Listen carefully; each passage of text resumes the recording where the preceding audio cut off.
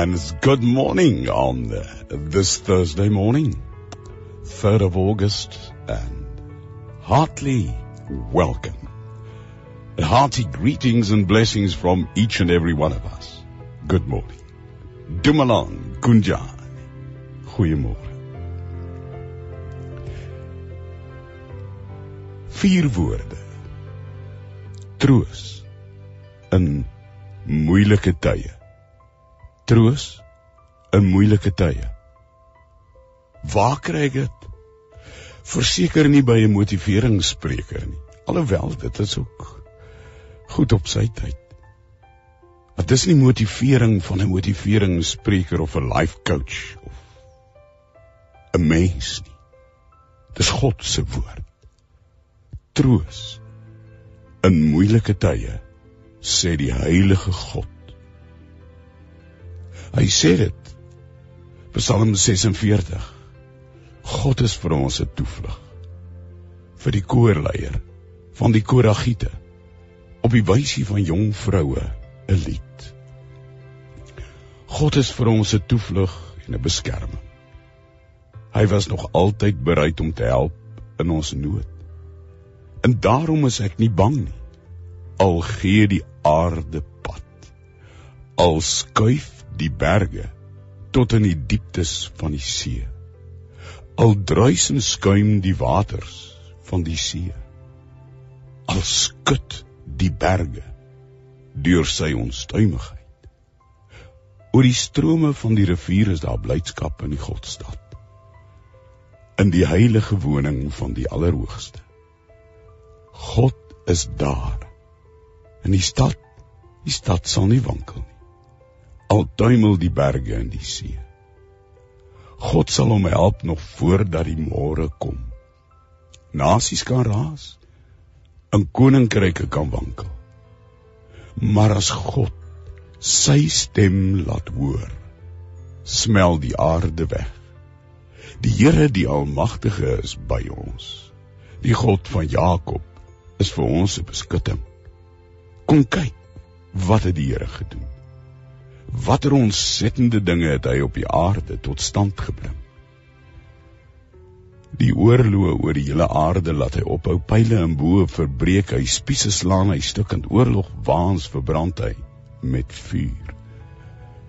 Bedaar en erken dat ek God is. Wees stil en weet dat ek God is.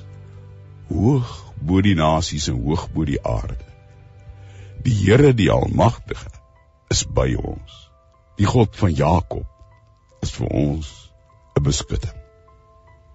Bedaar en erken dat ek God is. Ek is God. En ek is in beheer. Niks en niemand anders.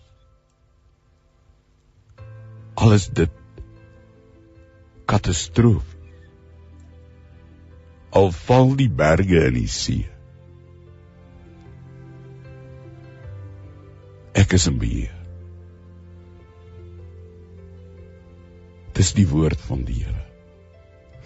En niks en niemand kan dit verander. Nooit kan dit verander. Want die Here, die God van Israel, hy is die Here van my lewe. En hy is die Here wat sê, ek is in beheer. Ek gee vir jou die troos in moeilike tye. Koninkryke kom, en koninkryke gaan, maar die ryk van my God bly staan. Hierdie psalm, wil ek amper sê, so kosbare klein noot vir mense wat glo in God deur Jesus se genade. Psalm 46 praat van verskriklike dinge.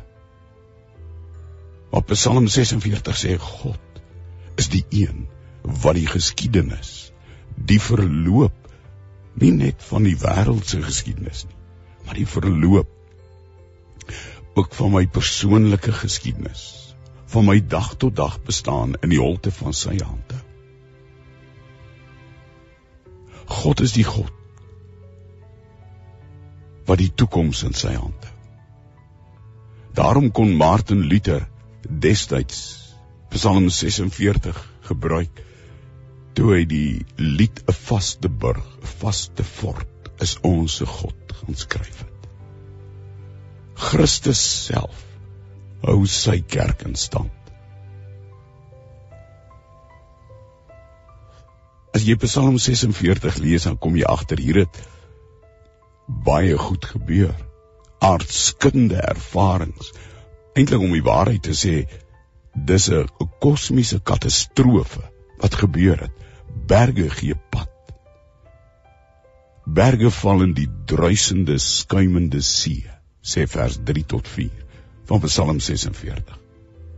Maar dit kan ook waar wees, 'n metafoor of 'n vergelyking met 'n mens se persoonlike worsteling in nood en lyding. Wanneer dinge skeefloop, wanneer goed nie volgens jou beplanning loop, wanneer jou beplanning skeefloop, wanneer dinge nie uitwerk soos wat jy beplan het. 'n Katastrofe, wanneer berge pad gee en in die druisende, skuimende see inval. Dis binne sulke, wil ek dit nou amper noem, einde van die wêreld ervarings, waar binne Psalm 46 bely, God is steeds 'n toevlug en 'n beskerming. En die psalmis ervaar dat die Here soos altyd bereid is om te help in nood, sê vers 2. Soos God aanvanklik by die skepping die chaos magte oorwin het en orde in die chaos gebring het, so kan hy dit ook vir my doen, vir sy mense. En hoeveel te meer nie ook vir my en jou, as God se kinders deur Jesus se genade. Maar dit is ook 'n viering, 'n feesviering, sê vers 5 tot 8, van God se verlossing uit moeilike omstandighede. Dit is ook 'n viering, 'n celebration, van die vaste teenwoordigheid in die Godstad, in die heilige woning, sê vers 5. Daar's 'n vrede en 'n blydskap, te midde van chaos. En ek weet, dis nie die maklikste ding om te sê of te doen nie. Want wanneer die chaos tref, wanneer so te sê die berge in die see inval, wanneer nasies raas en koninkryke wankel, dan is dit nie maklik om te glo, wees stil en weet ek is God. Maar dit is moontlik deur die genade van Jesus, om wanneer die berge in die see inval, te kan weet, God is in beheer. Daar's 'n lied wat sing, koninkryke kom en koninkryke gaan. Regerings kom en regerings gaan. Presidente kom en presidente gaan. Leiers kom en leiers gaan. Selfs lande kom en lande gaan. Maar die ryk van my God bly staan. Omstandighede kan verander. Persoonlike omstandighede in my en jou geskiedenis kan verander. Dit weet ons. En die geloofsgemeenskap weet dit. Maar die Here die Almagtige is by ons. Die God van Jakob is vir ons 'n beskutting. Die laaste deel van hierdie Psalm 46 vers 9 tot 12, praat van die omvattende vrede wat God op die aarde tot stand gaan bring. En dis met hierdie toekomsvisie wat Psalm 46 vers 11 sê, bedaar en erken, ek is God. Ek is hoog bo die aarde, hoog bo die nasies. Ek is die God van die toekoms. I've got your back, sê God.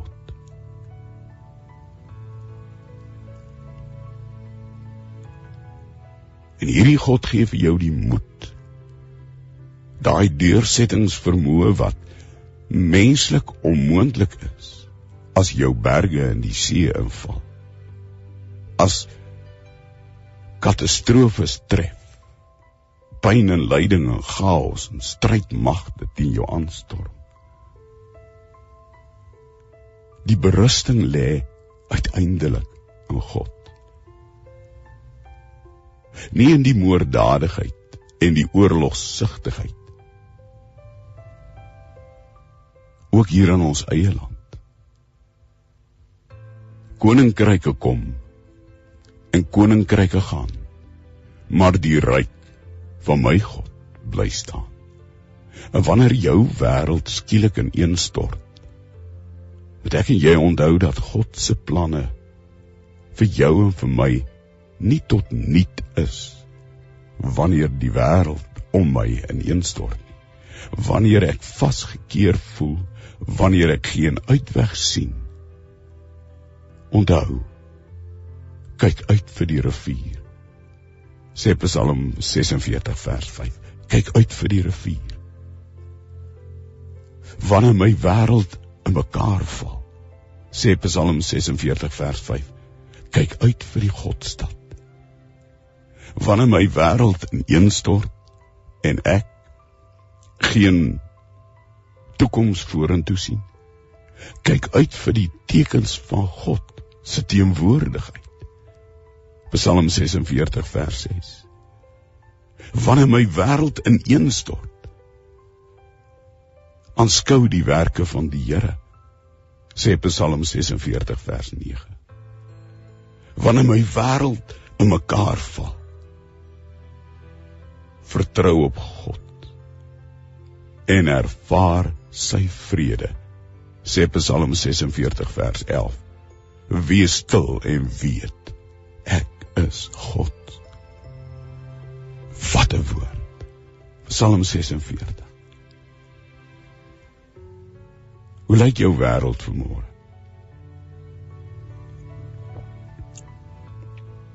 As daar iewers 'n knak is, en jy ervaar die geknakte riet syndroom, wil ek amper noem, of dat jy nie toekoms kan sien. Kyk ons na Suid-Afrika in die geheel en sien ons al die dinge wat plaasvind en hoor ons van alles en nog wat. Koninkryke kom en koninkryke gaan. Hitler het gekom en Hitler het gegaan. Nero het gekom en Nero het gegaan.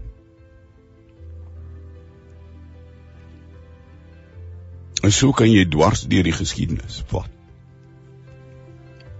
Wat mense gedink het nooit sal einde kry, bestaan vandag nie meer. Maar die ryk van my God bly staan.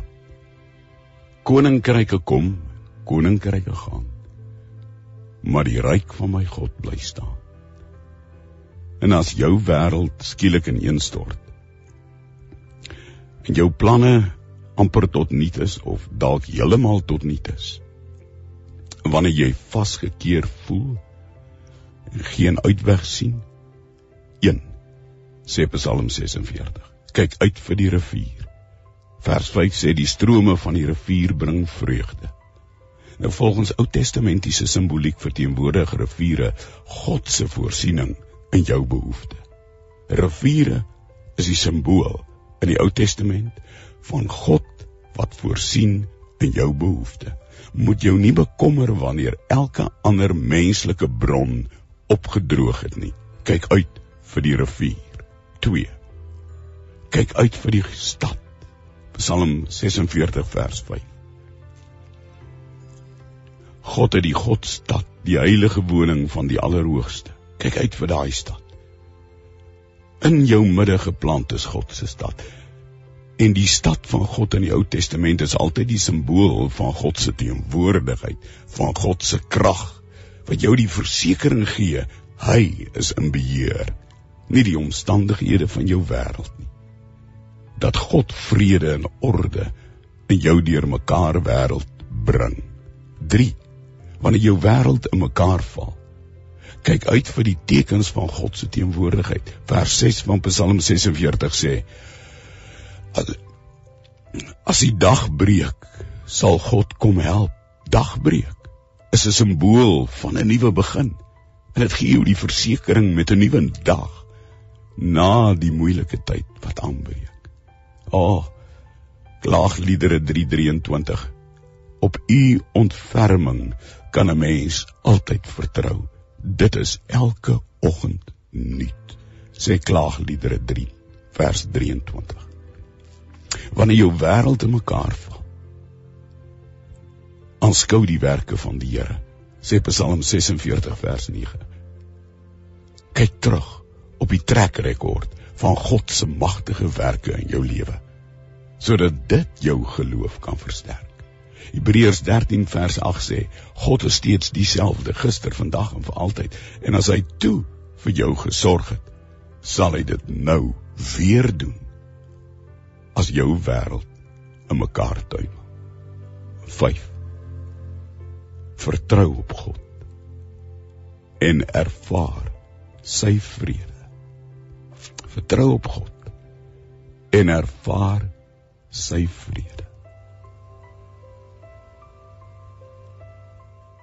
Jy kan maar op God vertrou. Vers 11 van Psalm 46 sê, wees stil en weet, ek is God. Wees stil en weet, ek is God. En op grond van die getoetste en bewese vaste fundament van God se krag en God se trou, kan ek op hom vertrou en vrede ervaar. Al skuif die berge, val hulle in die bruisende see. Wees stil en weet, ek is God. Die keuse is joune en myne. Ons kan kyk na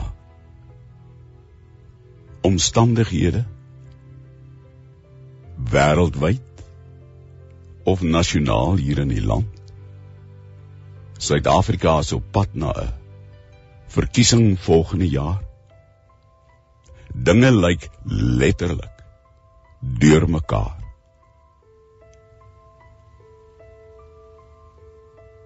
Daar is letterlik nie vrede en die rooi ligte flikker. En dan kan ek weet, ek as God se kind, ek kan uitkyk vir die rivier, wat beteken God voorsien in behoefte. Ek kan uitkyk vir die Godstad, wat beteken die simbool van God se teenwoordigheid en krag, wat my die versekering gee, hy is in beheer. Ek kan uitkyk vir die tekens van sy teenwoordigheid, wanneer die dagbreek kom, 'n simbool van 'n nuwe begin. Ek kan die werke van die Here aanskou, sy trekrekord sien, en my geloof kan versterk word. Ek kan op hom vertrou en vrede ervaar, want ek kan weet, ek kan stil wees en weet, hy is God. Koninkryke kom, en koninkryke gaan, maar die ryk, die koninkryk van my God, deur Jesus Christus se genade, bly staan. Dankie Here vir u woord. Ek vertrou myself, my omstandighede opnuut aan u toe, in die holte van u hand. Amen.